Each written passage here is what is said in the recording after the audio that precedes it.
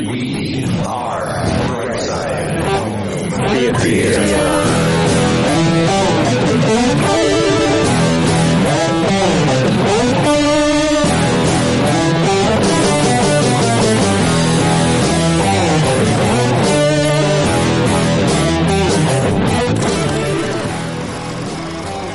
You ran into Brett. We did. Yeah, that's good. So, Joe, you got to start off by saying thank you very much for dinner. Oh, you're welcome. And it was amazing meeting you, meeting your wife, and how do you say her name again? It was Malora. Malora. Okay, I kept saying my, and I'm like, my Laura. Don't say it that way. It's not yours. And it was surprising how much the wives had in common. So that was great. Yeah, that was that. I'll tell you, the walk home was fun because like I said at dinner, it's like I'm kind of a little bit used to the fact that, like you guys said, like we know like everything about you guys, right? She was taken aback.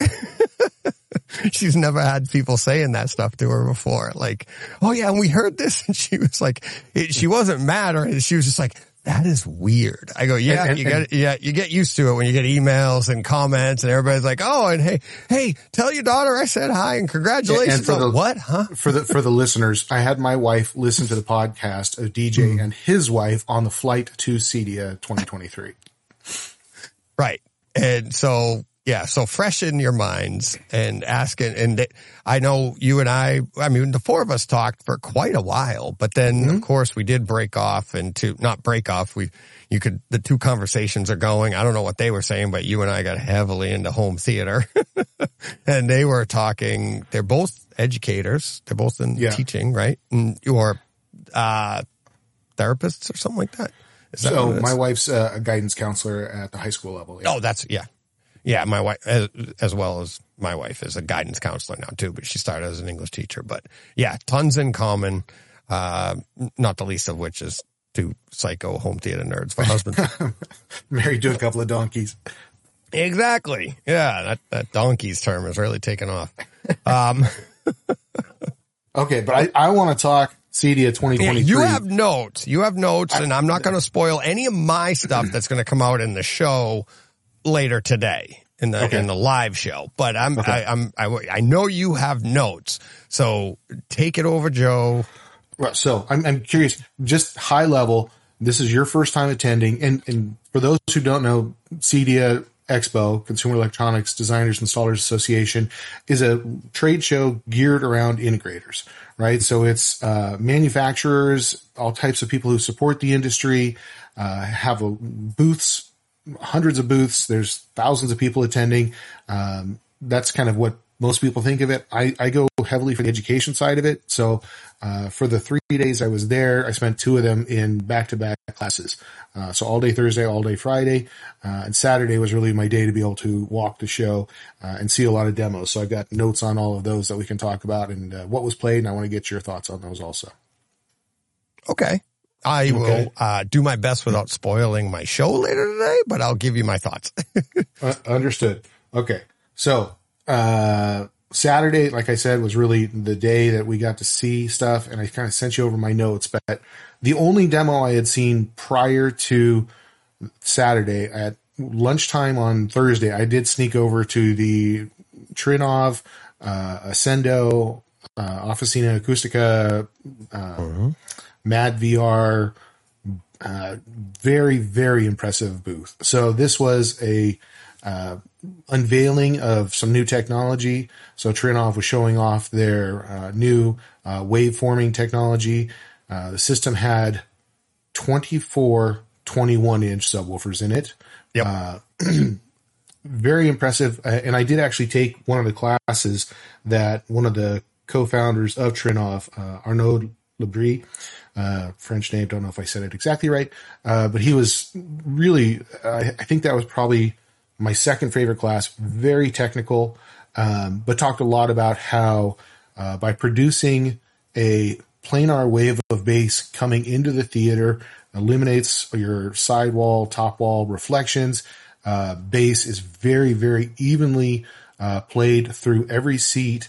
And then at the back of the room, you have the second half of what they call a double bass array. And that is playing time delayed, out of phase. And basically the front wall puts the bass into the room. The back wall cancels it all out and corrects it. So you're really almost getting a free field subwoofer bass response. Takes a lot of power to do it, but their technology, and then beyond that, they're able to account for things like irregularities in the room through their waveforming technology. So it's been developed over years and years, but really impressive demo. All of the speakers they were using were from a company called Ascendo. Got to take another class from one of the guys with Ascendo, and he was talking about immersive bass. Jeffrey Heinzel, who's one of the co-founders of that company, was there. So, I mean, you can see that you're getting upfront, close, personal conversations with really industry, icons, people who are driving the technologies of what will trickle down into every level of home theater at some point. But the demos we got to see in there, they played a clip from John Wick 4, which I have not watched the whole movie all the way through, but this was John Wick kind of punching a board, and then Lawrence Fishburne's character getting reintroduced and bringing the suit in. So that's the opening scene. Is it? Okay. That's the opening scene of the movie. Yep. Yeah. Bass that you could just literally feel. They played a clip from Spider-Man No Way Home, which was the Mysterio, tricking Peter into doing all kinds of crazy things and revealing information by holograms and illusions all around him. That one, especially with the overhead effects, was extremely good. You could literally just feel him moving around the top. I can kind of get a sense of that in my own home theater, but it was just really very strong. And then the last one I remember that they played A Quiet Place.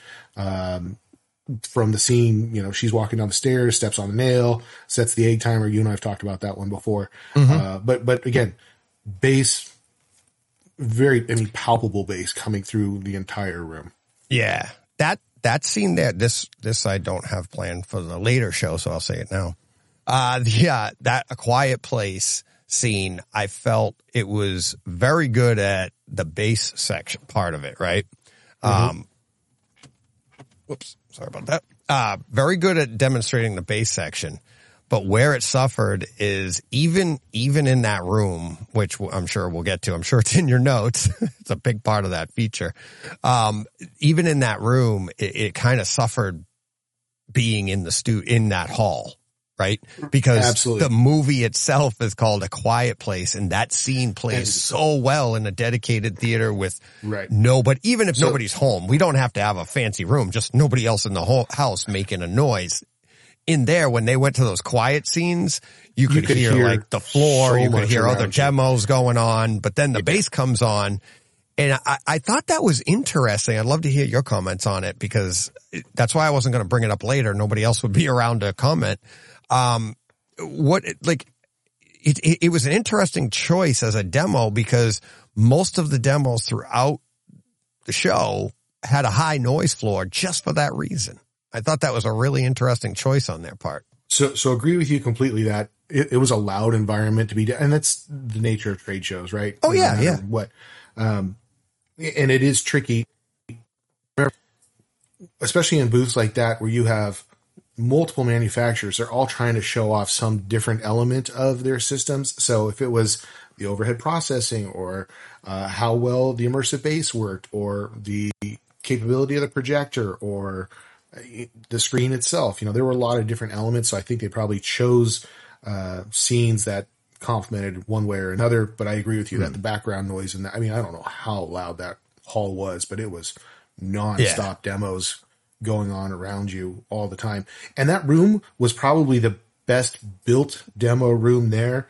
I think maybe the JBL room at the front of the hall did a better job with the background noise, just because it was probably, thicker and maybe quieter up there. Yeah, less around them. Yeah, probably. But by comparison, and we'll get to this in a second, we had other rooms with no roof on them that were playing very loud, rooms that were more or less, you felt you were like in an igloo styrofoam cooler, that it seemed like they were just, thin walls that sound could just totally penetrate through. But so then anything else on Trinov room from your side of things? Just the room itself. And that's, we're talking with Peter, I forget how to say his last name. He had the long hair. What is it? Peter Aylett. Yeah, him. And one of the things he said was, I kept hearing this over and over, and I got stuff for the show later, but it's like, it's all about the experience, right? And it's like, that's what they're just trying to give you the best, and everything that they're talking about, it's about the experience, and this is how you get the best experience. And talking with him very, very ever so briefly, it was just like, I'm no expert, right? I'm no engineer, but the passion coming out of him is it's just amazing. And 100%. That's all they care about. It's just the experience, right? It's not the technical stuff. And he even said as much. I spent probably 5 or 6 hours in classes with him because he did a panel where he was the moderator, and I can talk about those a little bit later on, as well as we did a 4-hour workshop on the RP22, the new recommended practices for immersive audio that came out, was kind of debuted at the show. And that's a 140-page book that he helped to kind of spearhead through multiple industry icons and experts, providing input onto how a home theater experience should be built. And, there's numerous elements. I could spend, multiple hours on that. But yeah, it was very impressive. Yeah. Great room. Great room. And outside of that, I the Mad VR demo out there, was very impressive. I don't know if you sat and had a chance to see that. They were using a Sony panel and switching between the Mad VR processing and the Sony processing. Substantially impressive what they were doing. Right. Oh yeah, it is. Those video processors, they do add a lot, and what surprises me is like when I got my Lumagen, I was always like, oh, you really don't need these on a panel. They're so good. The panels are so good at, replicating this stuff and everything, but it really shines on a projector. Mm-hmm. And it's like, I remember Todd was there last year and he was like, oh no, the panels need it too. And I was like, really? And it's like, absolutely. Yeah. So he was showing scenes from like Spears and Munsell where, I don't know if you're familiar with it, but the horses in the snowfield and the ability to see the amount of detail that the Mad VR could pull out of the scene. And he did a really good job of talking about how it impacts your emotions about the scene, right? So going back to the experiences, if you can barely see these horses and it looks like a whiteout versus a snow flurry and these horses are having a good time, it's a different emotional connection you're having with the story that's being told. So it's, the technology really does matter. I was impressed by shocking. I was impressed by the Ascendo speakers they had on. They had a 32-inch woofer out there on display. They had voice coils, as big as hula hoops and crazy stuff that was out there. Yeah. And that booth was nonstop busy. So I think they got a lot out of there, as far as exposure and things like that. But yeah, I got over there Thursday at lunchtime and I had like a 15-minute wait. And I know some people were waiting for hour plus in line to get into that demo. Yeah. Yeah. It was amazing to see the lines at certain places, and some places you'd think would have a line, and other places, and they didn't. And I was very surprised by that, by some of those places. But yeah, go ahead. And next up. So speaking of one that I did not get into, Josh AI had a huge line around it all the time. Yeah. They were introducing some new processing, spoken language processing for programming and presets and things like that. Me, I'm there for the home theater side of things. But there was, lots of guys that were there about lighting or outdoor speakers or all kinds of other stuff. But I was, as much as I'm a hobbyist and enthusiast first and kind of work peripherally in the industry second. So then we switch over to Saturday and, I was chasing you into the Sony display. So I don't know if you realize, I think you guys were in the back corner. We were kind of up in the front corner. Oh, really? I didn't know you were in there too. I didn't know that. Oh yeah. Okay. So, I remember them showing Spider-Man No Way Home. And, I don't remember which scene that was. Same one. Was it the same one? Yeah. Yeah. And I think Sony was really trying to show off their projector there. Cause it was the 7,000, their top, well, not top, but upper. Here's laser. a tease. I'll tell you what they were showing off, but I'll tell you in the show later. Cause and I was super impressed. And believe me, I've got coming up later, talk about teases. I got my top 5 room experiences, right? And so and Sony made the top 5, the Sony room, the 7,000 room. And I don't want to give it away, but it's like, I mean, it is super impressive. I think I told you when we were waiting in line for for Gramani, how like impressive I thought it was. And, it's funny because I was talking with Travis when we were waiting in line, and I was saying, and he was like you, and he was like, oh, it was nice. I think they were showing off their projector or whatever. But he was just like, yeah, it was nice. So a couple of things about it. That room, I was impressed by the fact that they ran off of a receiver, and that was it. And it was driving I think 13 KEF speakers. So that was neat. Audio was fine. It wasn't over the top like some of the others we had seen. It actually literally was over the top because all the speakers were elevated. Yeah. That room seemed too tall. That screen seemed too high to me. And the speakers seemed too high. And like the wides were pointing at each other. I mean, there were some things there that there was could have been done better. Right. There was some calibration, not even calibration, just placement issues. And one of the things that they said, and I thought was funny, is that they tell you in the presentation that the entire room, gear wise, $68,000, right? And my wife's like, when she walks out of there, she's like, "What? $68,000?" And I was like, "This." I was like, doing that too. And I was like, I'll tell you later." And she goes, "What?" I go, "Don't worry about it. I'll tell you later." And what I ended up telling her later is, I'm like, they're telling you that because it's cheap. And she doesn't understand. That was literally her first experience. We walked in and I got her in there because that was one of the rooms that had an amazing line all the time. So I was like, we got to hit this room right away. We were down the escalator with her waiting to get in, and the people were like, "Not till 9:00, yellow badges only." And so that's funny. But my wife and I had an interesting conversation about that. She's going like, "Well, if that one was 68,000, how much is ours?" And I'm like, "We didn't pay that much for it." And she's like, "No. Well, like, what do you think the value of ours is?" And I'm like, "Well, wait a minute. Do you want me to tell you the MSRP of the gear, or do you want me to tell you what I think I paid for it minus what I sold to buy whatever the piece was?" Because it's one of those things. I'm saying, the retail value of the room, I probably paid 10% of that out of pocket after I subtract out those things. But so she was happy with that answer. After I subtract out the things I sold and bought. Right. It's all a cycle. That was like half our dinner conversation.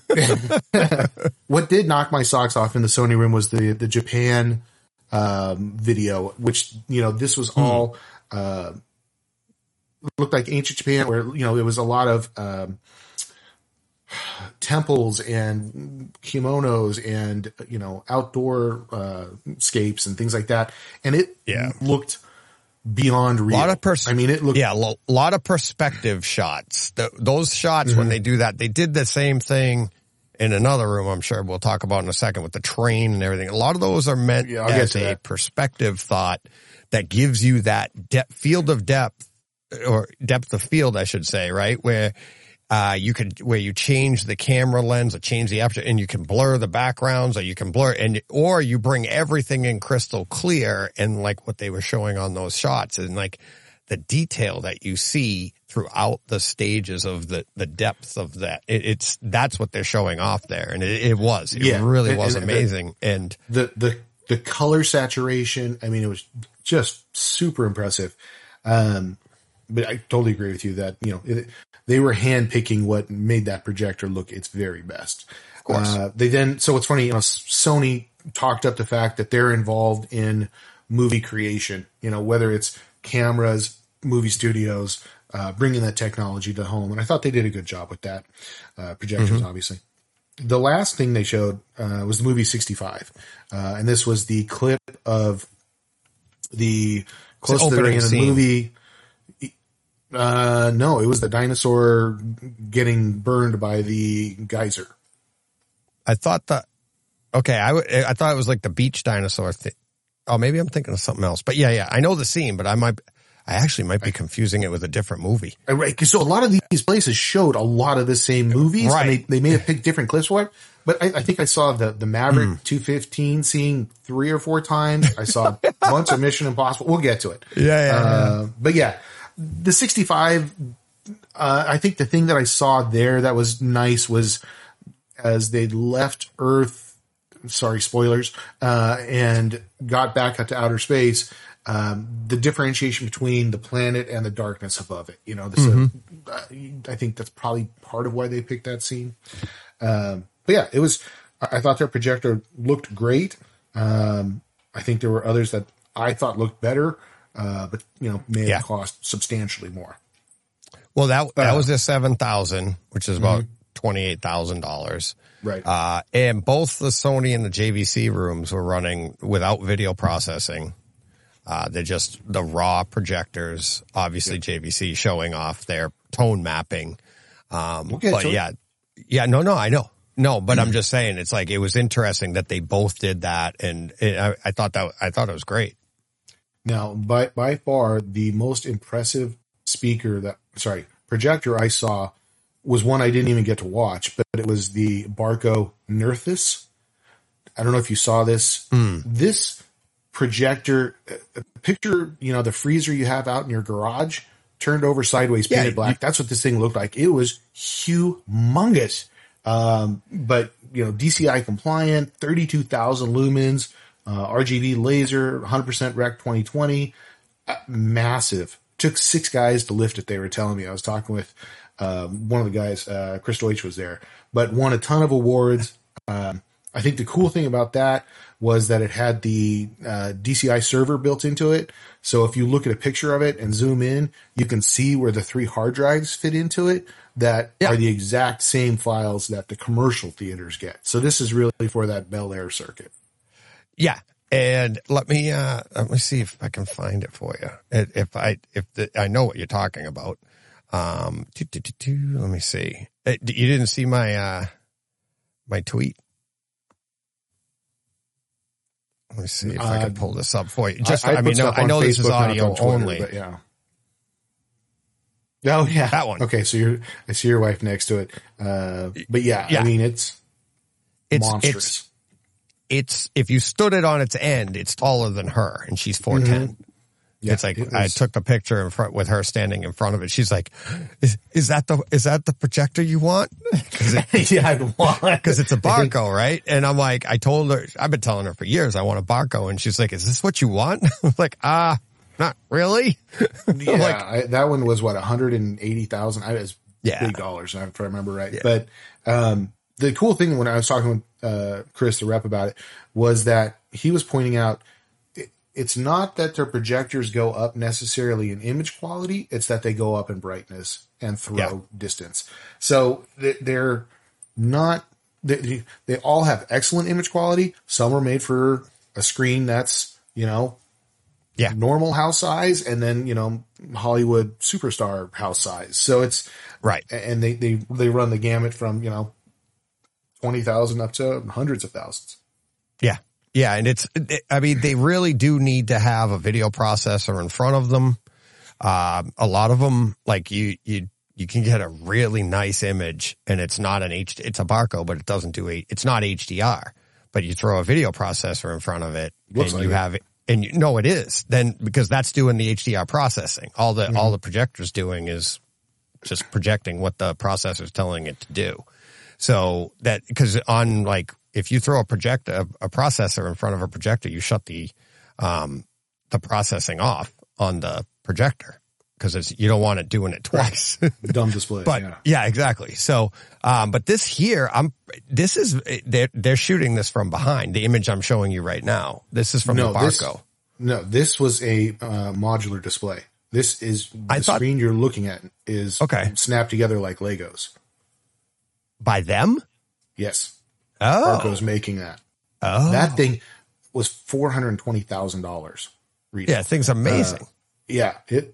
I thought it looked really good. They said that because of this being a trade show, the wall that it was on left a little bit to be desired. So they said the guys there weren't as happy with the tolerances. They should have said it, if you got up closer, you shouldn't be able to see any seams. But yeah, it looked great. From the seats, from the couches, or wherever you were sitting. I honestly, I thought it was a screen because I didn't spend a lot of time at Barco. I'm like, I thought it was a rear projection because they have, who else had the rear projection going? Somebody else, or somebody had it going. I saw a lot of the flat panel modular type displays, huge displays. I forget who it was. Somebody had Kaleidoscape had the other one, and that was another, again, the big display. The Quantum. Yeah, I put that one out. I took a picture of that. I was talking with, I think you have his name in the notes here, Andre. I was hanging out talking to Andre for a little bit, and then they had Def Leppard on, and I ended up buying that. I didn't already have it on my Kaleidoscape. Standing there with him, I go, which one is this? And he pulls it up on his phone because he has the menu, and he goes, that one. I was there at the time. I was with you. I walked up during that conversation. Yeah, I remember that. Oh, okay. I didn't know which day. What was that, on Friday? That must have been late in the day, maybe after on Friday. Yeah. Yeah. Okay. So back to Saturday. Next, after Sony, I went over to SVS. My wife and I walked by Trinov, could not get in there, without waiting an hour. So decided to go see who else was there and got over to SVS and only watched one demo. They were constantly demoing. It was just clip after clip. They weren't really, it wasn't the 15-minute sit down dog and pony spiel type of thing. But Larry was there and we watched, Mission Impossible 5, which was the BMW and motorcycle, race or street chase scene, and looked good on a flat panel display. But what they really were talking about there was the value of the system. So they were, showing off, I think they were under $10,000 worth of gear, and 6,000 of that were the two PB16s that they were using without a roof on, getting tactile base in a relatively small room. But a lot of their not their ultra speakers, but their prime line. So I mean, I think it was a 5.2 system. I mean, it was impressive what they were able to do running off a Denon receiver. So they were really, I think, kind of showing more the value side of things. And he and I talked for a little while, but yeah, neat demo. Even with just the 2 channels overhead, got good, without a roof on the building again, open to the entire hall with the walls flexing when the bass would hit. But yeah, thought that was not really a good little demo that they picked for that one. Yep. Yeah, they do. That's one of my things I'll be talking more about later. It's like Larry's, it was amazing. Just, I mean, getting a lot of these people I've met through the show and had them on, talked to them from time to time, but then to meet them in person like this and it's been such a, I started the podcast right before COVID. Like I started in the fall of 19 and, then everything gets slowed down. Like even the idea of me going to Cedia gets slowed down by all that. Right. And it's like, okay, so here we go. And it's been so long and I've, developed some, friendships, relationships with people and then to meet them and especially like Larry and have him on the show. And I mean, he gets paid to do what I wanted the show, what I love about this part of the show, right? Like just the scenes and everything. And when he came on and he's like, oh yeah, that scene there and he has the timestamps. So I'll say it again later, but it's worth saying now. It's like just sitting in one of his demos. It's amazing. He's just so much fun to watch. The one thing I will take away from SVS, and Larry did address this at the beginning of his presentation as he is putting one of his 90 plus discs in, is that it was the only demo I saw not using Kaleidoscape. Yeah. Kaleidoscape was in like 42 or 43 different booths. Practically every room. It was everywhere. So they actually published, I don't know if you've seen this or not, but they had a map of the show of every booth that you could find them in and a list of all the different manufacturers that they had partnered with. So it was. So won numerous awards. I actually shouted out their marketing team on LinkedIn for doing what I thought was a very impressive job. Yeah. Yeah. And it's the other thing. Did you happen to notice, you might not have, if you look at some of the videos that are out, or if you got the opportunity to go behind some of the racks and see what they're using, some of them are using some old school Kaleidoscape, not old school, but like Strato S's and stuff, because that's all they need. Strato S, they don't need internet either. No, you just take it and you just put it, you just take it from show to show, and you don't need outside internet. All you need is the Ethernet from that to the HDMI really to your to your receiver, processor, or whatever. And it's like, 100%. But everything's already loaded on there. And it's funny because some of these racks are like hundreds of thousands of dollars just for the rack.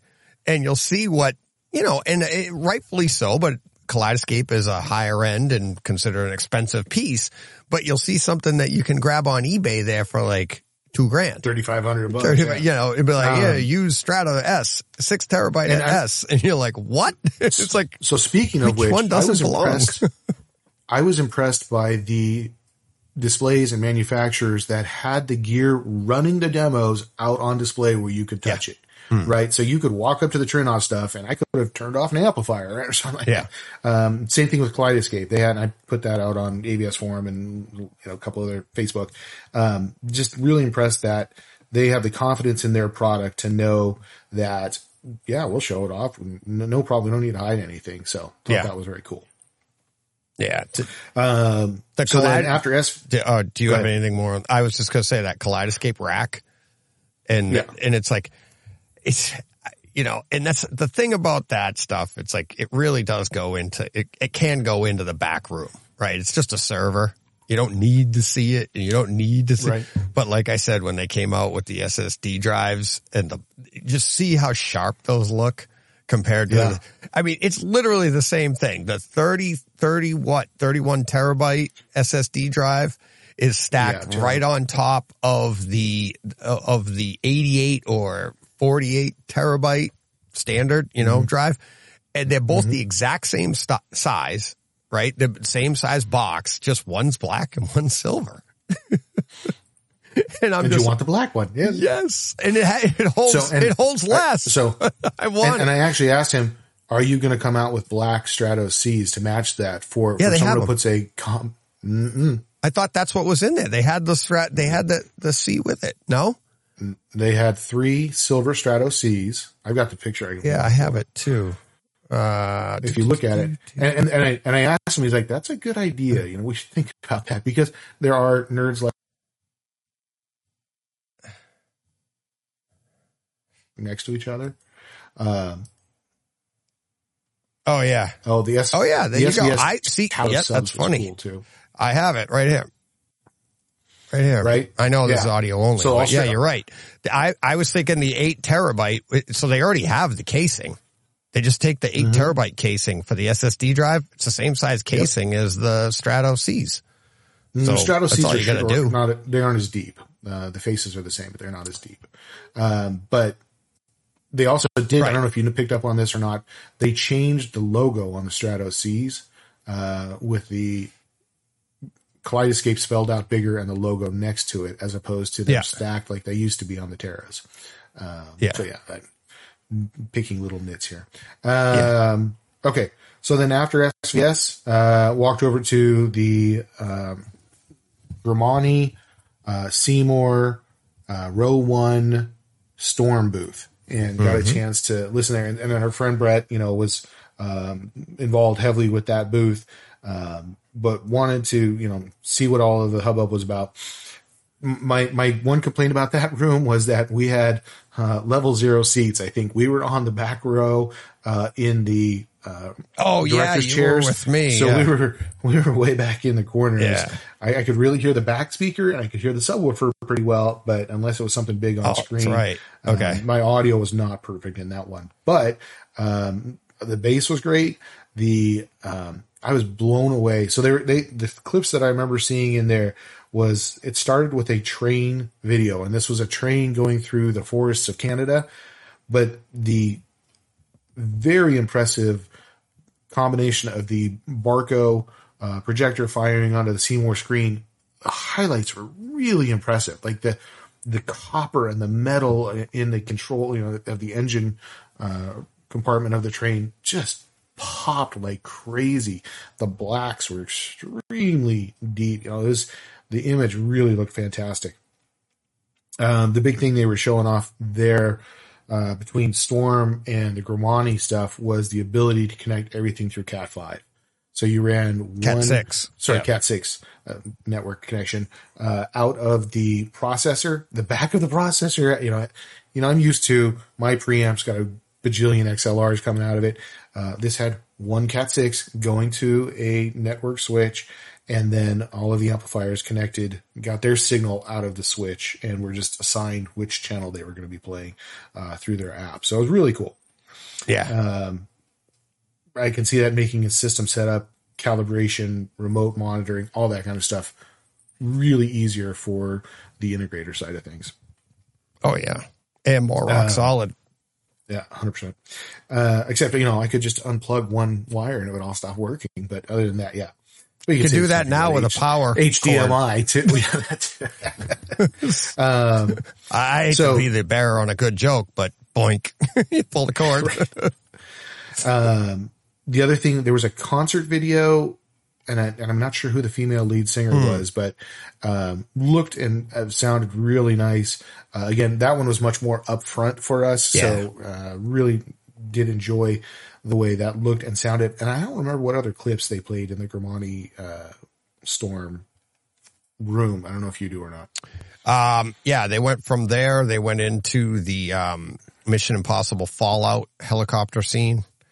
And then they did play that. Okay. Yep. And then from that one, they went right into Maverick. That was one of the many Mavericks, the 215. That's right. They went out of one Tom Cruise movie into another. Yeah. Okay. I'm adding to my notes. Yep. And that the 186-inch diagonal screen also had 4-way masking as well. But they weren't demoing that at the time. Right.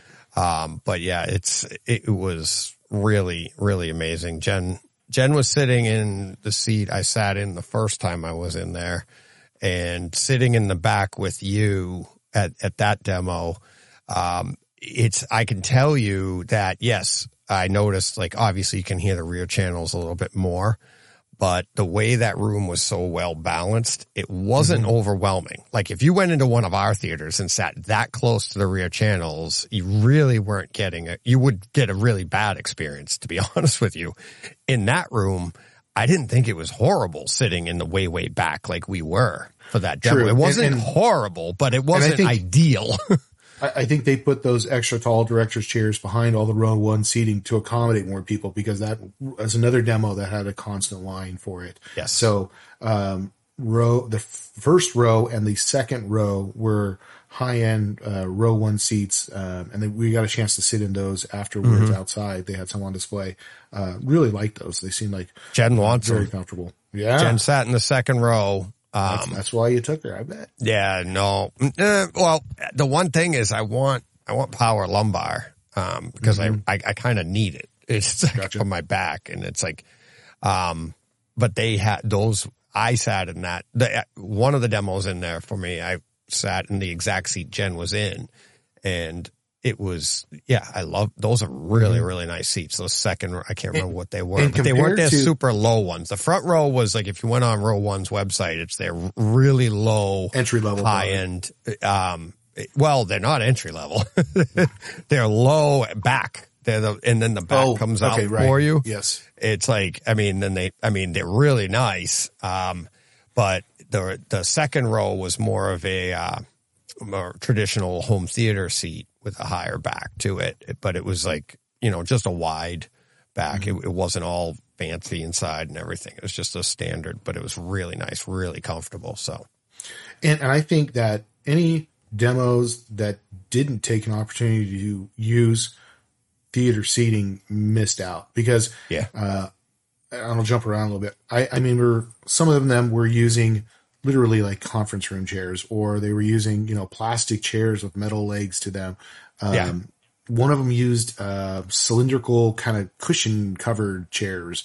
And I was just like, I thought we were at a, theater demo. And I understand you can fit a lot more of the small ones than you can the big ones, but I think that, from my personal standpoint, it's funny because it's an interesting conversation because both Sony and JVC used like conference room chairs, like metal conference. I mean, they weren't metal to sit on. They had the cloth in the middle, but it was like, I want to say the JVC ones were like black, plasticky with the wire rim. And I thought Sony had like the same thing, and they were just all stacked in a line, and you just sat there, and it was like, but that's one of the things, like, it's not about they're selling what they're selling, not something else. Yeah, not a dedicated theater room. They're not trying to showcase that. They're just trying to show, but the pieces they're showing would go into a dedicated theater room. Right, exactly. Right. But they're only manufacturing one element of it. The 5,000, was it the 5,000, the Sony 5,000?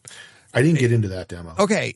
That one was more like laid out like a theater than the 7,000 was. Yeah. And you're like, what?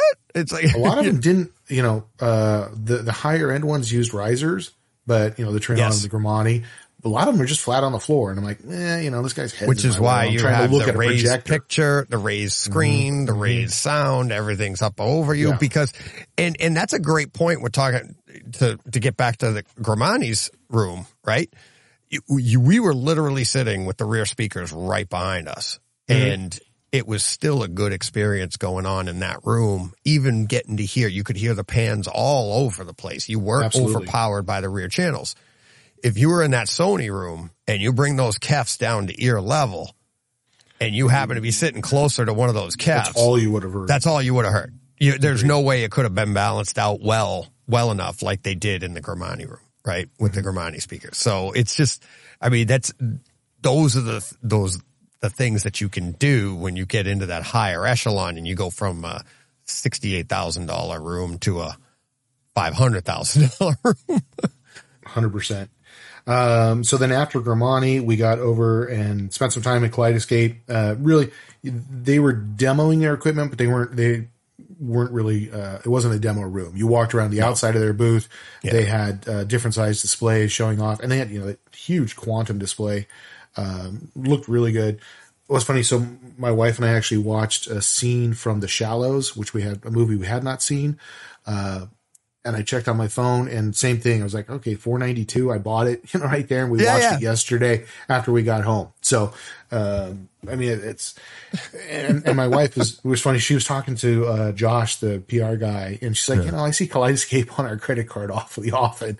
And, he's like, well, yeah, but you'll never have to buy that movie again. And he was preaching to me, the choir, and to her, the atheist, It was just, he's so good at his job too. Oh, he was selling it hard. It was great. Hey, that's great. But yeah, so got to look at Kaleidoscape for a while. Andre walked me through, Andre Floyd, who's their technical marketing director, walked us through everything they had on display. Really impressive. Yeah. Right next door to them was JVC. Did you get in there? Oh yeah. Yeah. So we got there and they were just starting one we didn't make it into. So I spent some time talking to the guys and, threw out some suggestions on product and things like that. But one of the things I learned from them is they're huge in the flight simulator business, which I knew was true for Stewart, but they were saying that, in some of the big hubs, Denver being one of those where the show was held, Colorado, have a huge, number of projectors they will sell that have to stay at extremely tight tolerances. And that's one of the reasons you get the huge lens on the, NZ9 now, NX9 previously, why they're all aluminum, why they have to be able to run for so long, how they have to dissipate heat and things like that. So it was interesting to talk to them about that big part of their market. And then home theater is a secondary market for them, which I had no idea about that. I could see that. A small niche market like home theater or the like government buying your projectors to do flight simulators. Right. Or, who's paying more? Or United or the other airlines. Oh, yeah, but big money, big money. Yeah. Yeah. Spending 18 of, can we buy 18 projectors per city that we have? Yeah. Yeah. So, absolutely. So in the JVC demo, they were showing off their new prototype version of their new software. So they've got their dynamic tone mapping 2. I'm not sure if that's the exact name for it that they were showing off. And they showed 2 clips. The first clip was from the movie Passengers, and it's the scene where the two of them leap off the spaceship into outer space and they're tethered. No, it wasn't that. It was the other one. It was the closer to the end of the movie where they have to vent the reactor. So he's out in outer space and she's inside, and looked fantastic. The very bright image of the fire swirling around inside of the reactor, and then him, switched back to him being out in outer space. Just looked, I thought it was, for the price, one of the strongest displays from a visual standpoint that we got to see. Yeah, frame adapt HDR. Yeah. Generation 2. Yep. Exactly. So very cool. Again, flat seats a little further than screen was a little higher up because of that in the room, but I totally understood that. I think they were on a Stewart screen. Most of these guys were on Stewart screens in a lot of these displays. Actually, the only 2 Stewarts I saw were JVC and Sony, and then the other 2 big ones, the Trinov and the Grimani room were both on Seymour. Were Seymour. Yep, that's true. I saw a lot of other demos that had that also. So thought Passengers looked great. Then we also got to see a scene from Doctor Strange, Multiverse of Madness. This is the scene early on where America is getting chased by the large one-eyed monster, and he's battling it after he leaves the wedding. And they showed this from the point where she was inside the bus and he takes it apart and cuts it in half, all the way, creature climbing up the building, and then the eyeball getting pulled out and, and all of its gruesome glory. But looked really, really good. Excellent detail on this. Really impressed by that image quality. I thought this looked better than the Sony projector myself, but that's maybe a personal bias preference. I did too. I thought, the tone mapping, you could see what that tone mapping does.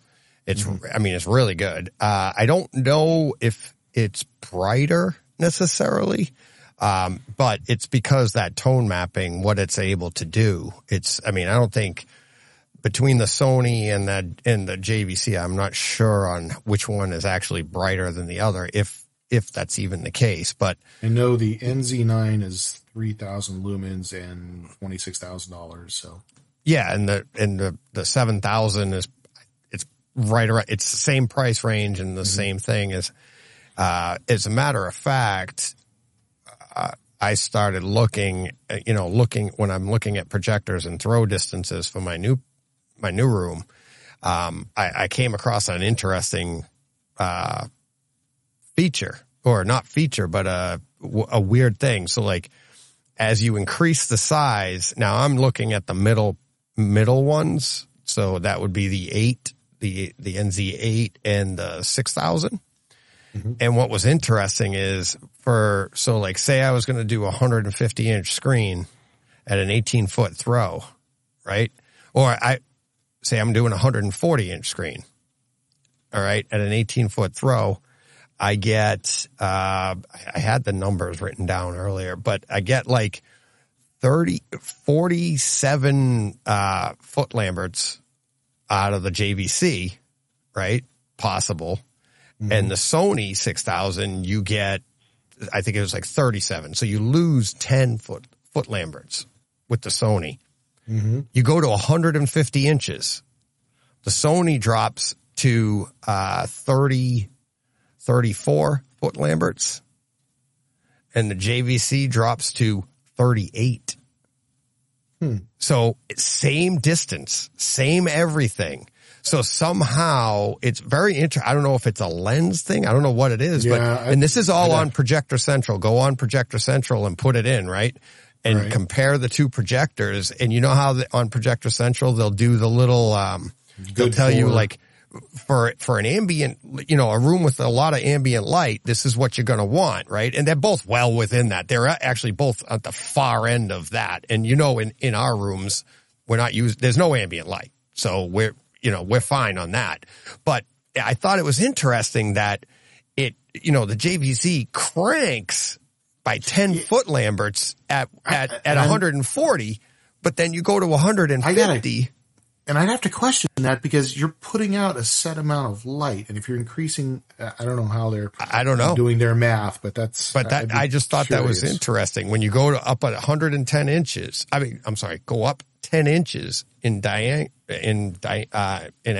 right? Mm-hmm. This is all 16 by 9 screen. Everything's consistent between the two. And you didn't change the throw distance or anything? Nope. Yeah, no. Interesting. Nope. No, okay. Throw distance, 18 feet. 18 feet. Because I know about the ballpark on where my projector is going to be.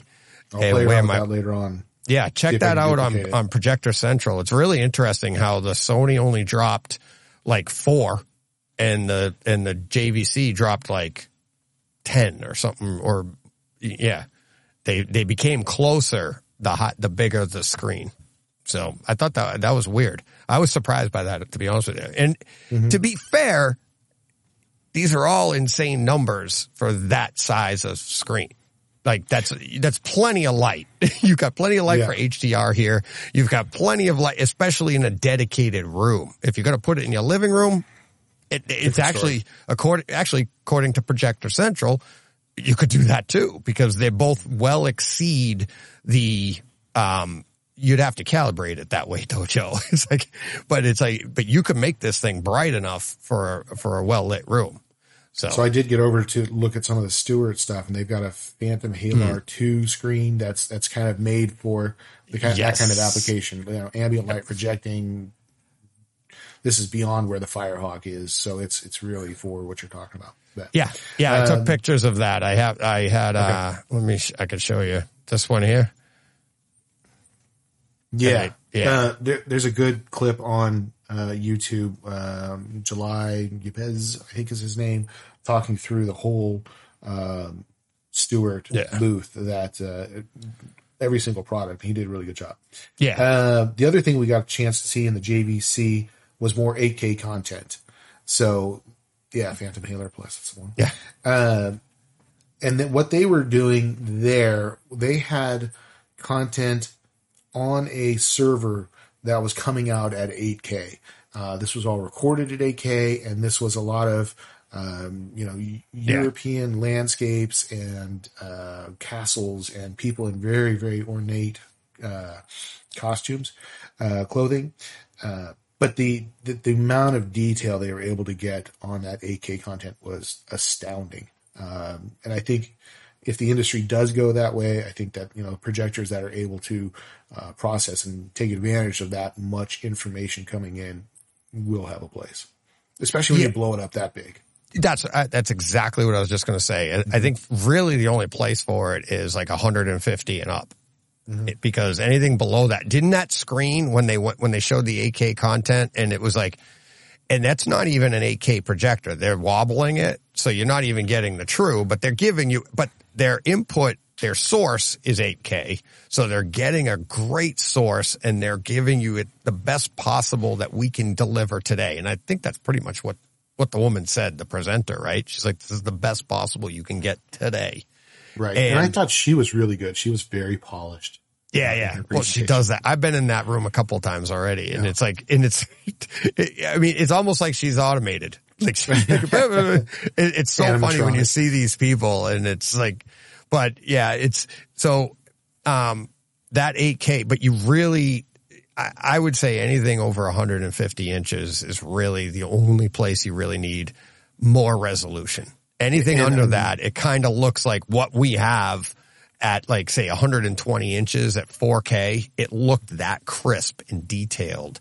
it's like usually when you go up bigger, well, not usually, but when you go up bigger, those pixels get larger and you lose some of that crispness, especially as you walk up to it. But when you walked up to that screen, it just looked like you were like, oh my God, I'm like standing in front of a television, like a smaller television.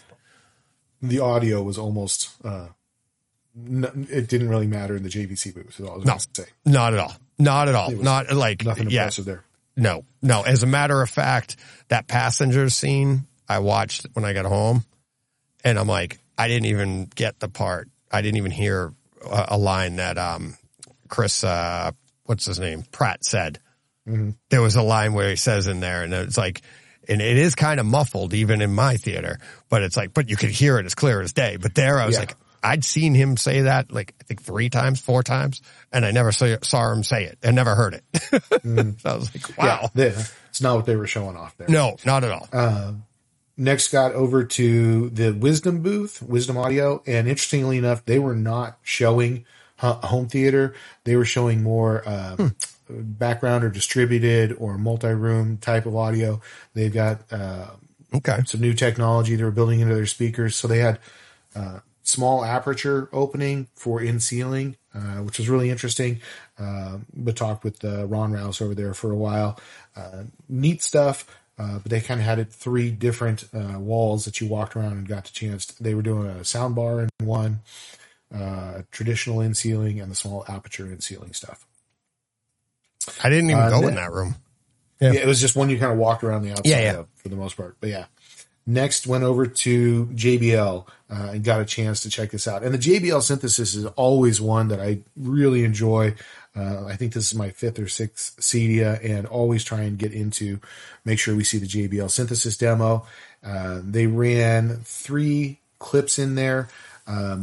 Spider-Man Into the Spider-Verse, which looked and sounded great. This was kind of the more climactic showdown part of it, where all 6 of them are going into confront Kingpin as he's trying to pull people out of other dimensions. But yeah, as far as overhead pans, really just sounded phenomenal. So JBL is one of those companies that puts a ton of science and engineering into all of their products. Harman has always been a leader. They've always been a big proponent of Cedia. But yeah, I was really, really impressed by what they were doing in there. Did you get a chance to get over there? Oh yeah. Yeah. Okay. Good. And it's the same thing. I like what they do. I don't know why. I just always felt like they were outside my reach, and it just never, they weren't a big thing for me in my room for some reason. Yeah. I used to have JBL synthesis subs in previous theaters, have built systems with their equipment and always been very impressed by it. Yeah, I think, and you know what that probably is? It's like I've had the same, obviously everybody, long listeners have known I've had NHTs for like almost 30 years. So I'm not like that, but I know how, like, I respect everything they do. That's why I want to get in there. But and I'd heard JBL before, but it was just one of those things. It was, I don't know if it was just out of my reach a long time ago. So I never really went back, but I've had NHTs my whole life. What's that? You kind of, you anchored it, right? You thought of, that's out of my reach. I'm never going to think about it, even though your reach may have changed, but their gear still costs. Yeah, I understand. Yeah. That's kind of always been my dream system, going down that route. After Spider-Man, they showed a clip, Jurassic World. This was as the heroine was hanging from the ejector seat and drops down, and then the dinosaur comes by, swats a deer, and then kind of chases her into the water, and she's underwater. Again, sounded phenomenal, amazing bass response, really detailed.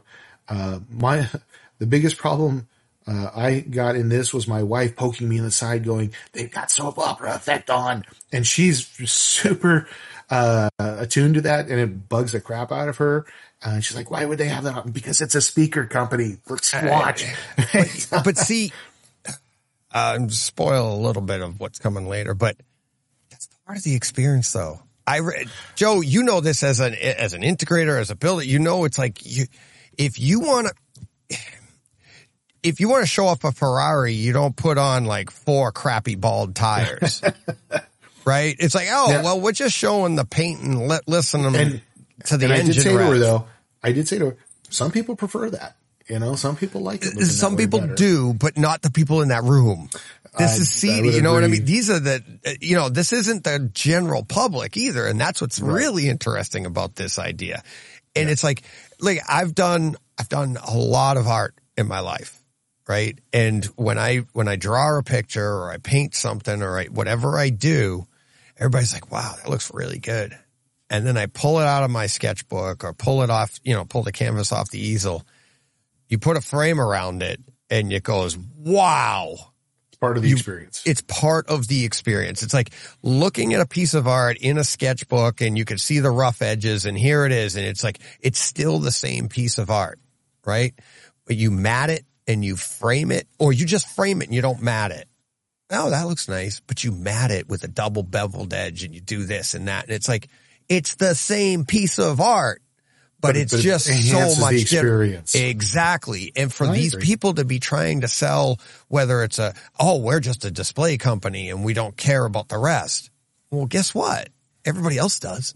And the people you're selling to do. And you're actually diminishing your product by not featuring it fully framed. And I thought that was 100%. Really interesting from some high-end people. Yeah. And the fact that they were also showing a flat panel display, as opposed to a projector. And they had the center channel angled and above the display in wall, left and right in walls, in wall subs in all 4 corners.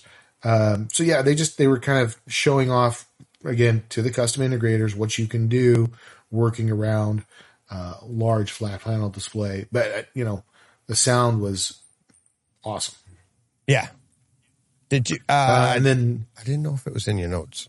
Go ahead. Then the next thing they did was again the Mission Impossible 6 helicopter scene. They showed the 2 helicopters chasing. It starts with him trying to drop the load onto the first one, and then all over the sky. That one I noticed the aspect ratio changing. I hadn't noticed it in some other places where they were using because they actually let it run longer. Like in Gramani room, they just specifically only used the 16:9 frame or the IMAX enhanced frame or whatever you want to call it. But yeah, it's I think they just let it run longer there in the JBL, if I remember right. And then I'm in between, we were looking at other booths and checking everything out, and we were kind of crisscrossing the floor and seeing this stuff all day long. So I'm really kind of focusing more on the demos that we got a chance to see. Let's talk to the Stewart guys, talk to Sendo for a while. That's when we got a chance to go see Barco. And when I was talking to the guys at Ascendo in the Trinov booth, my wife's like, I'm going to go look around. And she found someone was playing Greatest Showman, movie she absolutely loves. So she got into a demo and texted me going, hey, I want you to come see this demo. Now, this is from the same person who earlier had said, can you actually die of boredom as we're walking around this place? Because for her, it's like, getting stuck in Best Buy all day long. Yeah. And she loves movies. She likes watching them, but she's like, that one seemed as nice as the one we saw before or saw after. But so she pulled me into the L Acoustic. And L Acoustic is a European-based company that does a lot of concert audio, large scale stuff. But they are moving more into the home theater market. And they showed 3 clips. And she asked me also about why aren't more of them showing music or musicals. But they showed Greatest Showman. And this was the scene, the first time the Jenny Lynn performs on stage, Never Enough. And it sounded phenomenal. Huge amount of impact from that system. And especially considering it had no walls or ceiling. It was draped left and rear wall, and then overhead was framed, but just had like transparent cloth kind of overhead. And they were doing a 7.2.4 system, I guess you'd say. The surround speakers were 4-inch. I mean, they were tiny, you know, they were like bigger than like a Bose Cube or something, but along the same lines as this. They were hitting them with 1,300 watts each. They had an 8-channel, I believe, 11 channel, maybe something like that. 1,300 watts per channel. This thing was and it was a 2-rack unit. But huge amount of impact from this. Really nice sounding.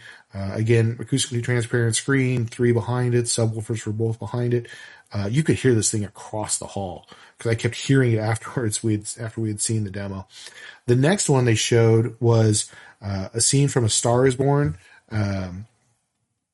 And what was really cool about this was, I think they said it was recorded at Coachella, and it was playing through their concert speakers and being reproduced on their home theater system. So that was really, I think, kind of going back to a company that has their hand in every kind of part of it, right? If they're reproducing the concert for a live audience, and then they're reproducing what was captured there in your home theater.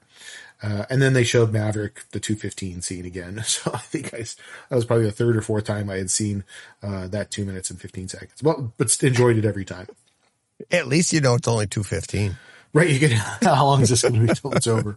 How long is this one? Oh, 2:15. Yeah. Okay. I think every demo we saw, right around that 12 to 15 minute mark, kind of depending on how long they talked about the equipment and the gear and all that kind of stuff beforehand. And this, we were getting late into the afternoon now, and I know on Saturday, traffic was still good, which is rare for trade shows for the last day. A lot of people still on the floor walking around, seeing it. Oftentimes that's when manufacturers get an opportunity to see the other manufacturers' booths, take a look at each other's gear. But the last one we got over to was the Paradigm booth, Paradigm and Martin Logan. And I've had both Paradigm and Martin Logan speakers and systems in the past, like their stuff. A lot of the Canadian-based companies like Paradigm have excellent research because of some of the national facilities that they make available up there. But so we saw 3 demos in there. One of the things I liked about their booth was it was the only one that had like a clock on the outside that was telling you how long till the next demo started. I'm like, well, that's everybody cool. Doing that. That was smart. They showed a scene from I Am Legend, so going back a ways for movies, but this was Will Smith, driving the Shelby GT500 through New York trying to chase down the deer. Sounded good. It was their newer Martin Logan Motion Series speakers. Nothing directly overhead. They have kind of an angled speaker for their overhead channels, and then they were running 4 of their 15-inch subwoofers, 1 in each corner. But this was the one that had the stools that were like a cylinder that you sat on, which I was like, well, that's odd. But yeah, so they don't want you sticking around long. I guess you can fit more of them that way. You can move them where you want to. True. But again, that was another flat panel display as opposed to a projection screen. They showed a clip from Guardians 3, Guardians of the Galaxy. This was the Star-Lord and Groot breakout from the spaceship, where he unfolds and pulls out all the guns and that kind of stuff. Looked and sounded good. Not, again, they were showing a level of gear that I thought was much more attainable. But again, it was probably, that $40,000, $50,000 level of a home theater. If you buy it all at retail. The last clip they showed was the Mission Impossible 6 Halo jump with Tom Cruise, where he has to switch the oxygen bottle mid-jump.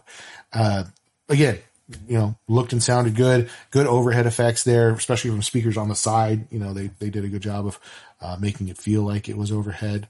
And they were running, I think, off of an Anthem processor in that room. But yeah, those were kind of the demos. That was a full day of demos for us. Feet weren't too sore afterwards, and then afterwards we went out and had some lunch. How long? So you got in right at 9:00. Not 9 to 3. We were there for the closing bell. Went and said goodbye to some people, and then we walked across the street and had lunch. Nice. Yeah, we were out of there by 11. We had it because we headed out to we went to Rocky Mountain National Park and drove around. Yes, my wife pointed out that you're a very nice husband for taking your wife to see something other than a trade show. Yeah, it's like, well, she was great. I was out late a couple nights and she didn't go. And she didn't want to either. I invited her, but she was like, no, you just go be you. You want to go hang out with a bunch of dorks and talk home theater and drink? Yeah. Yeah. So, but yeah, she had a really good time. My wife had a really good time at the trade show. So did your wife have a good time at the show? Or was she bored? Like she said? No, she like when it's content that she connects with, she's there to enjoy the experience, kind of like what you're talking about, not to criticize gear or watch the gear, right? Mm-hmm. So when they were showing, Greatest Showman at the Kaleidoscape booth, she was like ready to start dancing in the aisle because she, was connecting with the story and the music and that side of it. I'm like, yeah, but we're really here to see which projector looks better or, whose sound is better overhead or who has better, deeper bass. And she's like, bullshit. That's not what I'm here for. I'm here to have fun. So yeah. Well, it's funny because my wife did a really good, I was surprised. She did a really good job at, with the, critical eye and ear. She looked at things and she was like, and then, I'll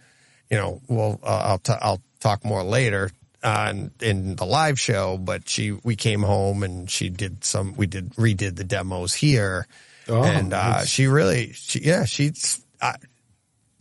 We've been together a long time and, she knows and like I said, I mean, I've only had the podcast for like 4 years, coming up on 4 years, but I've been doing this my whole life, looking at things critically, listening to things, trying, because that's how we improve our own gear, right? You go to these things. And my wife has been putting up with this for a long time also. She used to help me roll out and heat up Dynamat in my car audio days inside of our car in the garage, right? I mean, she's been extremely tolerant of my hobbies and craziness. So yeah, absolutely. The first brand new car I ever owned is like, I bought it, say you picked it up on like Tuesday or Wednesday during the week, right? It's like brand new, right?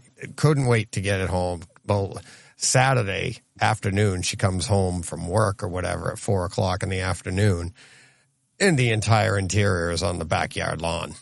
It's like all like seats torn out of this thing. Brand new car. And she's like, what did you do?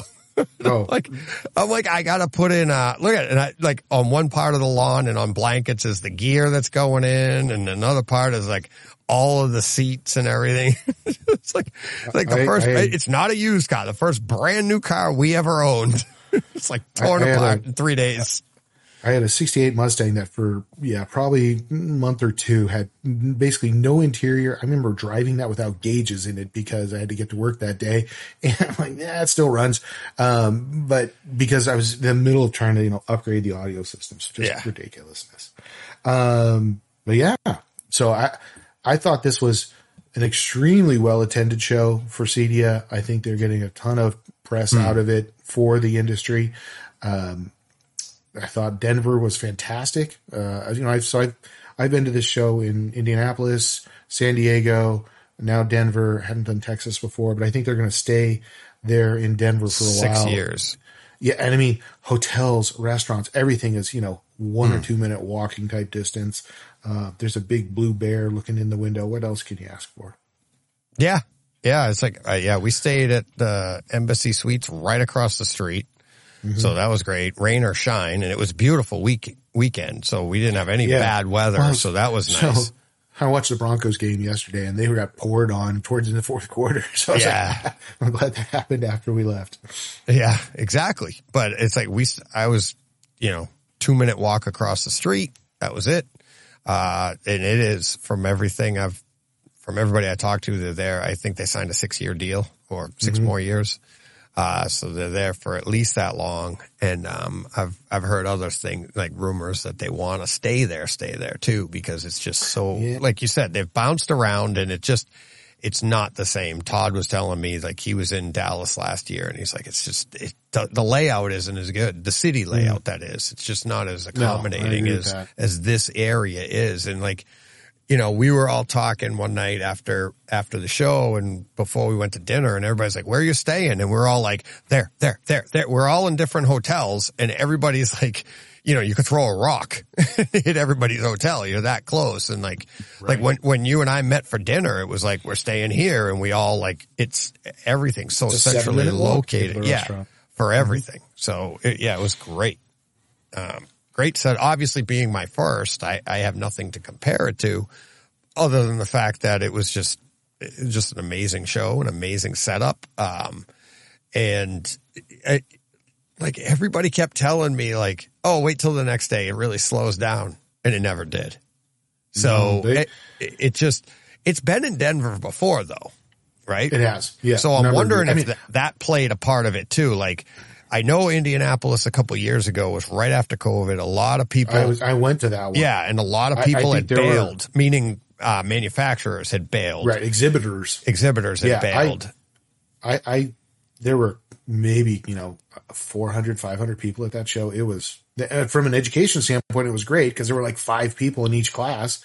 You could ask all the questions you wanted, as opposed to these classes I was in were 35, 40 people in a lot of them. And these are a lot of designers and integrators, and the classes I was taking were much more, again, focused on the home theater design side of it. They offered a lot of business classes and, people management and HR and, marketing and how to grow your business, all this other stuff. And I'm like, I just want to talk about home theater stuff. That's what I'm here for. Yeah. Yeah. It's, what about the new, I thought you would be talking about the new information packet that we get, the PDF and that you could download. Yeah. You have the hard copy. You printed yours out. Yeah. Yeah. So I actually, I did a little bit of the early peer review on this. So I've had this since March.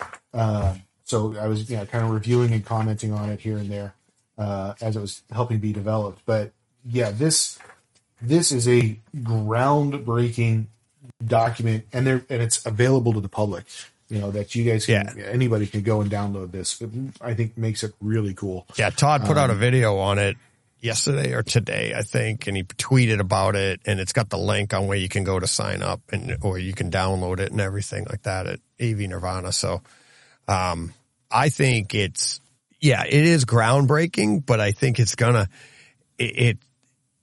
it's kind of like that conversation. And I said this earlier on Twitter. It's that conversation I had with Paul Hurt about, reference level and just being able to have some definitions on what we're talking about. Yes.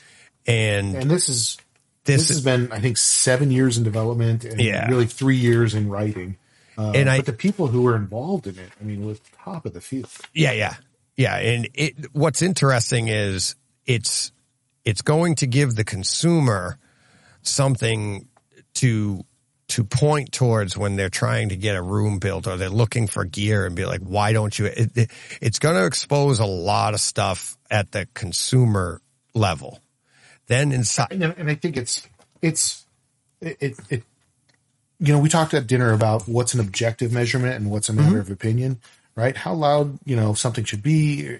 This lays it all out. And right. If you got time, I can go through real quickly the 21 parameters that they're looking for, right? Oh yeah. So yeah, go ahead. Shoot. So I'm just going to read through this. Number 1, minimum distance between the listening area and the room walls. Right. And then they have a level 1, level 2, level 3, and level 4. Level 3 is what we kind of consider a reference theater, and that should be greater than 1.2 meters from the seating to the wall. Level 4 is what they call, kind of the ultra beyond reference level, and they're saying like a 1.5 meters from seating to the walls. Number 2, number of screen wall speakers allowed outside of recommended zone locations. All of them are 0. Right, all of your speakers need to be in the right locations. Right. So that means that any speaker that is labeled as a right speaker should be to the right of the listening environment. Right. Off axis. Which makes sense. Because how do you calibrate your room if your right speaker's on the left side of the room? Come on. Joe. Yeah, but it's like, does that need to be in the book? Well, but think about an overhead speaker, right? So if you've got a right Atmos speaker, is that outside of your listening box or is it over the top of it? Yeah, but if you have a right Atmos speaker, it should be on the right side of the upper part of your room. For every audience member, I agree. It should be to the right. Maximum SPL difference, screen wall speakers. So again, this is how much difference between the front speakers you should get, and they, how many dB, what's the maximum allowed between a level 1 and a level 4. Yeah. And it's, 6 dB, 5 dB, 4 dB, 2 dB difference. Ideally, they all, front three. As you go from 1 being the lowest and 4 being the ultra beyond reference theater, right. It really has to do with size of room. Every single one of them I read, you go through there, it's all about the size of your room. And what's interesting, how many chairs you're trying to fit in that size of the room. Correct. But you could have, which we've had text conversations about. Yes, we have. But what you could have, say my room, for instance, I could be a 2 in my existing room now for that one seat. Right. And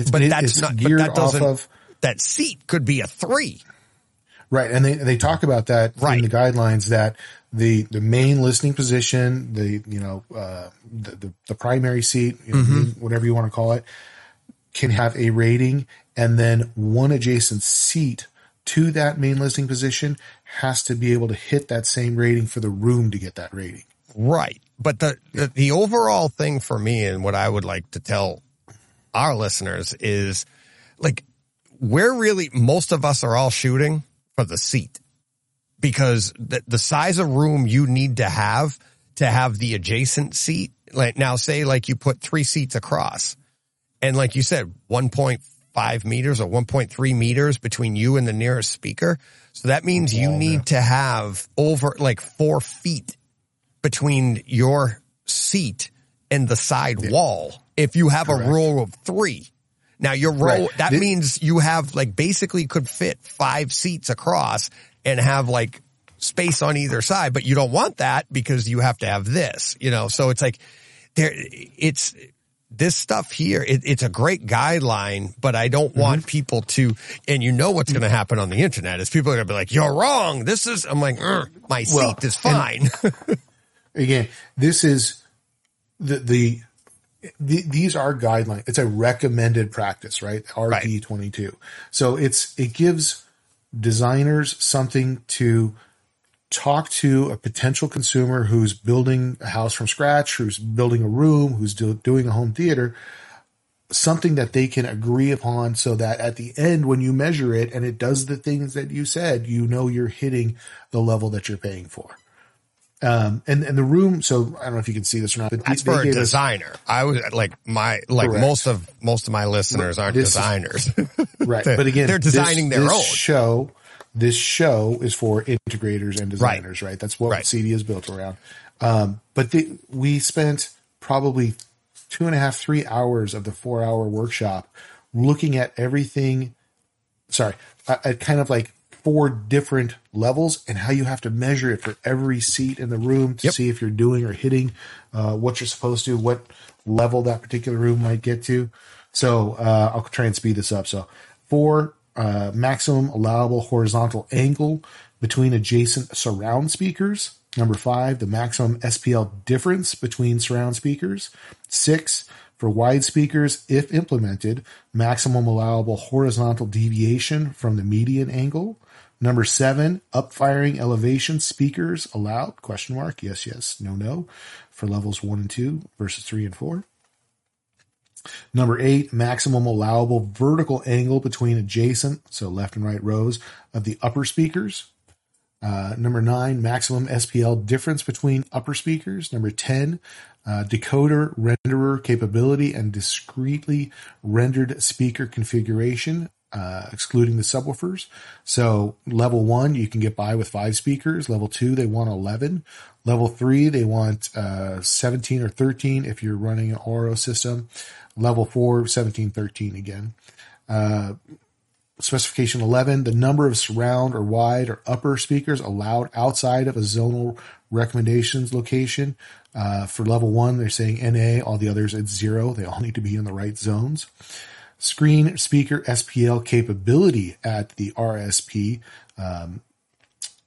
RSP is the seating position for the main list, reference seating position. Yes. Sorry.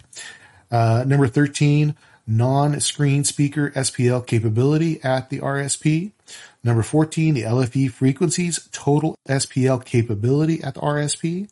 Number 15, background noise floor, right? So a level 1 room has a maximum background noise floor of 35 dB. Recommended they want you to shoot for 28.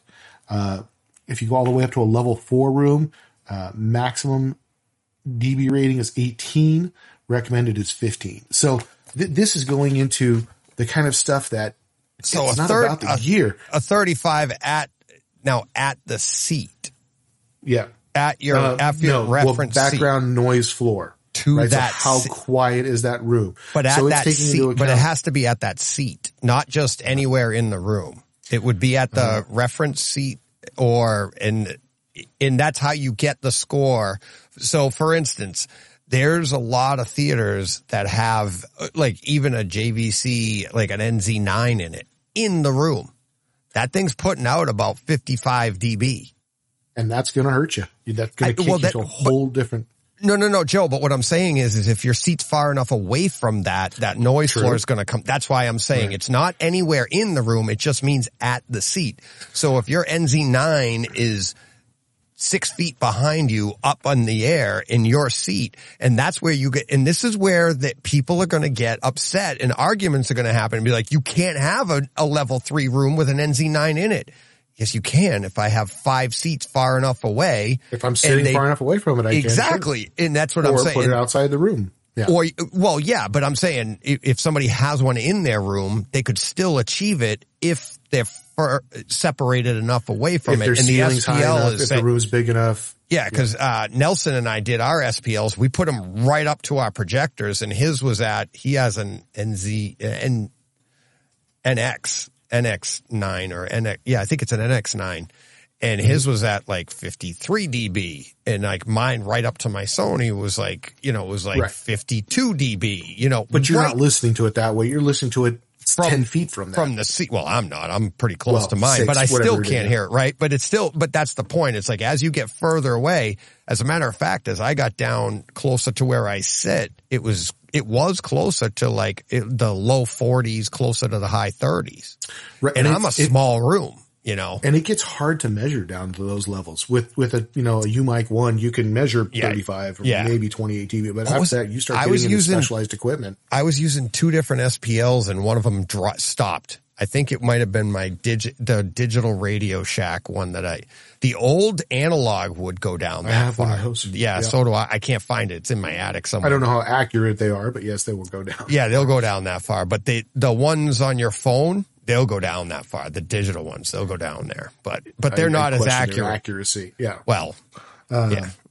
So just background noise floor with all AV equipment and mechanical systems and building services switched on at nominal operating temperatures, right? So that means with your furnace or your air conditioning running, that means with, refrigerators outside or pool equipment, and these are all things that, they want the designers to take into account as they're trying to build and charge for the design and implementation of these massive systems, high dollar systems. So codifying this stuff and making it objective is really what this document is about. So number 16, seat-to-seat frequency response, variance across all screen wall speakers. How different of an SPL or frequency response. So this is on and off axis, right?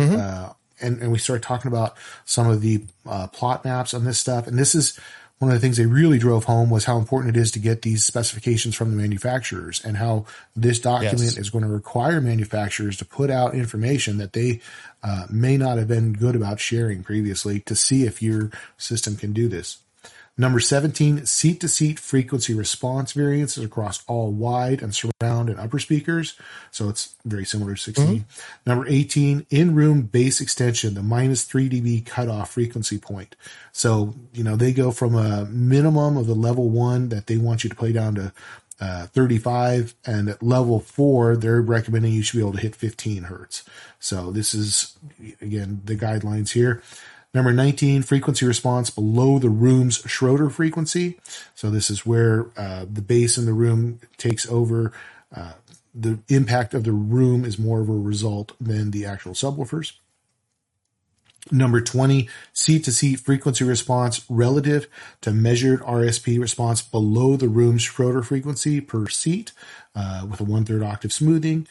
So this is just kind of consistency from seat to seat. And then number 21, the last one, level of early reflections relative to direct sound, 0 to 15 milliseconds, 1 to 8 kilohertz. How long does it take? How many dB is that? So again, this is something you can download and read through. It doesn't tell you how to do the things. It tells you what the things should measure when you're done and if you've done it correctly.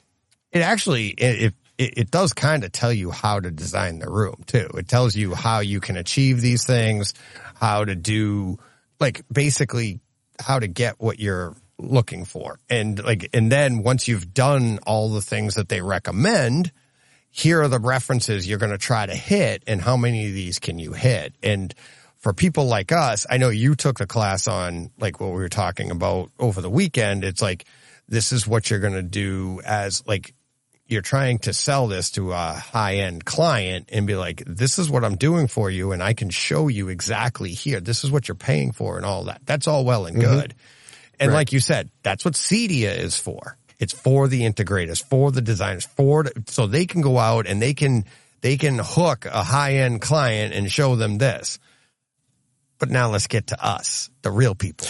But I went home and started looking at my room and going, my back speakers, my rear speakers are too close together. Don't do that. Right. Don't do that. Because like I said, an idea for my next theater. Correct. But like I said in my live show, and I want to get Anthony on here. I want to get different people on here, because the one thing I found interesting is that, and I said it in the live show, all these different rooms we went in, they had all great experiences at one level or another, right? But even in, like, just take the two big rooms, right? The Trinov and the Storm Audio, the Grimani room, right? Look at their overheads. Look at their speaker placements, if you could see it. In Grimani's, the side walls were they were all behind something, but that you could see their overheads. And I thought it was interesting that there was no real, I mean, they were all overhead, right? But there was no real super consistency. They were all in the correct place, but it was like, for us at home, it's like, we are so close with what we already have at home. And I think this information is just going to be more, it's going to confirm a bunch of things. It's going to help us tweak a bunch of things, but it doesn't mean that anything we have is wrong. It doesn't, because this book was designed for people like you and I talked about, designing a room from the inside out. We are creating, and I said it a bunch of times this weekend, we are creating art. We are taking and putting a theater in a place it doesn't belong. And we're trying to hit all those things, but we're not going to be able to. But Agreed. Don't let that discourage you, because we absolutely have great experiences. 100%. And there are different levels to this, right? Level 1 and level 2. Level 3 was kind of what we consider the reference. Level 4 is kind of unobtainable, but it's out there craziness, right? I would say for most of our listeners, 3 is unattainable too. For room scores. I think we could almost all of us could achieve a level 3 seating position. If you get level 3 score, in the main listening position and an adjacent seat, that's what the room is considered, right? So you have to have 2 seats centered. Right. But you know what I don't like about that? You know what I don't like about that? That means I'm not centered on my screen. So we had that conversation. So it's probably easier. What do you think? Odd or even number of seats? Would it be easier to be equidistant from those places? Odd for the prime seating position. That's the best one, but it's actually easier to hit a lot of these numbers if you have 2 I don't seats care about the other numbers though, Joe. But again, these are recommended practices. Yeah, but see, that's what's going to happen with this is people are going to be like, it's all wrong because it says it right here. And I'm like, but I don't care about that, Joe, because you know what? When I'm sitting in my prime seating position and I'm the only one in my theater, and I'm that's 100%, all that matters. my money seat is, front row of 5, right? So I agree with you there. But yeah, so the other classes, I'll just kind of run through titles real quick, cause I know we're getting kind of long here, but so I took, and I got to produce this and get it out in a couple hours. The double base array. I'm loving it. Thank you, Joe. Perfect. The double base array, next generation base. So that was really about how, Trinov is taking a way different approach than what we saw with the Todd Welty Harmon research of building the double base array. A front wall of subwoofers plays the sound, it travels through the room, a back wall of subwoofers cancels it out, right? So it plays it out of phase and it's gone. The science of sound, I think that was a Sean Olive class, again, from Harmon, talking about, how we hear and those kind of things. Immersive audio system design recommendation practice workshop, and workshop was the key part of that, because that was probably, the most technical class I was in, and that was 4 hours. We spent all afternoon doing that and working through in small groups with other designers, trying to figure out how do you come up with these numbers? How do you measure? And it was measuring things like, okay, at the main listening seat, let's say you have a 3-row theater, you can get the numbers to look good for middle of the second row, but then you look at the numbers for the front right seat or the back left seat, and those, are vastly different numbers, and you're trying to, get them all within a certain range. As far as, SPL level, dispersion off of your front speakers and how critical it is to angle your speakers correctly. You don't want wide speakers shooting at each other. You want them angled back into the room. And then you need to look at the information from the manufacturer on how wide is the dispersion off that speaker. Are you really lighting up the whole audience the way it should be over the entire frequency range? Next day, we got into design and implementation of infrabass in private entertainment spaces. This was one of the guys from Sendo, Jeffrey Heinzel, talking about what it takes to build woofers that will play down into the sub 20 hertz range. From a technical and manufacturing standpoint, that was really interesting. Where they get placed in a room, how you cross them over from one to the next. I thought it was a lot of really good information. I think they could have done more. Again, getting to the objective, measurable results. Kind of where's the research that says that this is important to the theater experience, right? If I can feel the bass down sub, and Adam Pells, who's one of the top calibrators, was also in that class talking about it. Really good information. Room acoustics for better bass was another class we took. Anatomy of a speaker. What do I need to know in order to pick the right one? And that was taught by Anthony Grimani. And then audio calibration and EQ, manual or automated. How do you know you got it done right? Was the last class. So it was, a ton of really mind-melting, strong information. But it's just, you can't get this kind of stuff anywhere else. This is really the only place you can go and talk with people at this level, about what they're doing to design the top flight home theaters. Yeah. Yeah. And that, it's, I hate to say it, but the top flight home theaters, I said it in the live stream. It's like, we are not far off. And it's like when you're getting up into the, Travis and I talked about this for a little bit on a different aspect of it, but when you get up into those top end, it's really, you really have to clean everything up. You have to have the higher end speakers. You have to have the higher end projectors. Because they're bigger. It's a bigger theater. It's a bigger screen. Right. It's bigger sound. So if it's flawed, it's gonna show.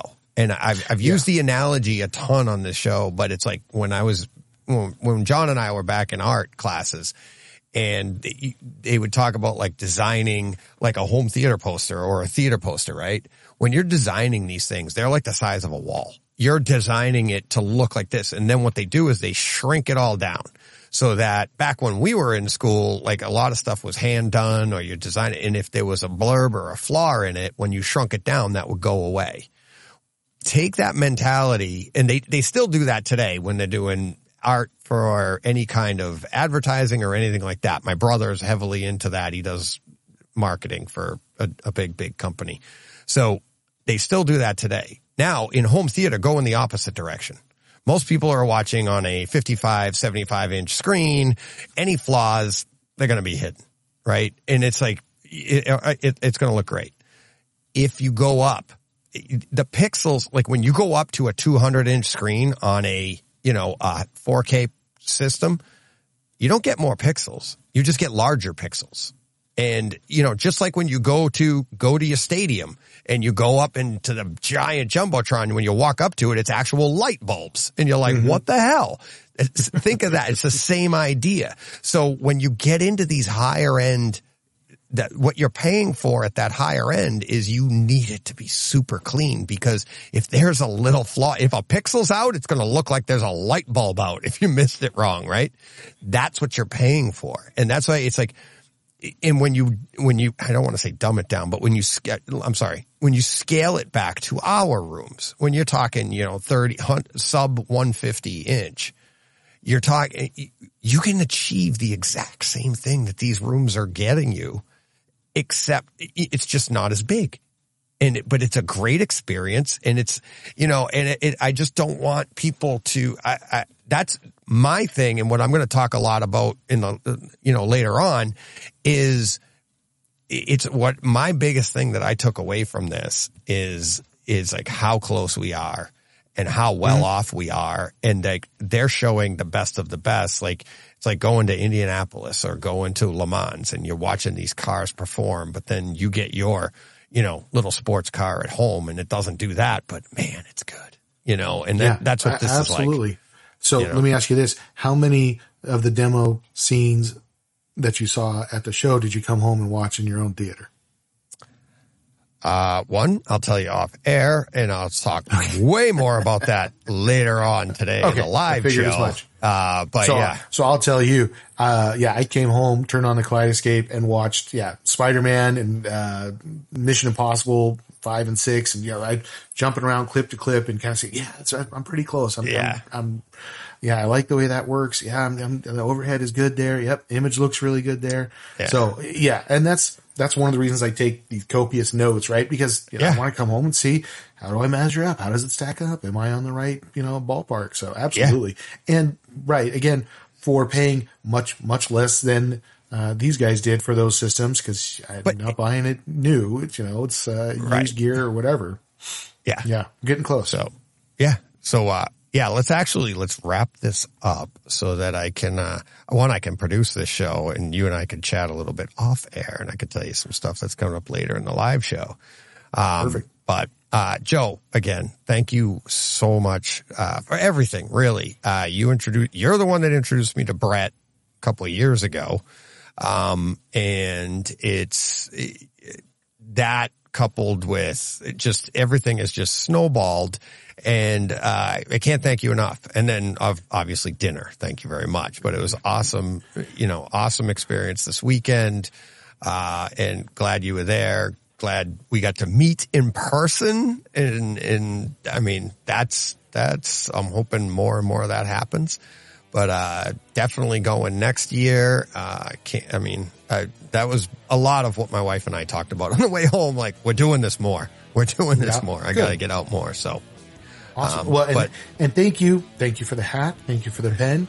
But also, thank you for giving a forum to people who are passionate about this to talk about it. Because like we've said many, many times in the past, I can't kind of share this level of enthusiasm with friends of mine. They're watching movies on their sound bar with the captions turned on because they can't understand the vocals. I'm like, you're doing it wrong, aren't you? I appreciate what you've done to put the podcast together. Thank you. Yep. Thank you. So, thank you everybody for listening. Rate, review, subscribe, all that fun stuff. Live 5 p.m. Eastern time, Tuesdays. And so I will see you later today. And, until then, go push play. What he said. There we go.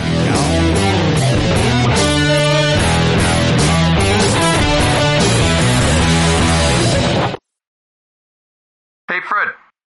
This has been a Hey Fred production with theme music by Jeff Bernhardt and Throne Vault Productions.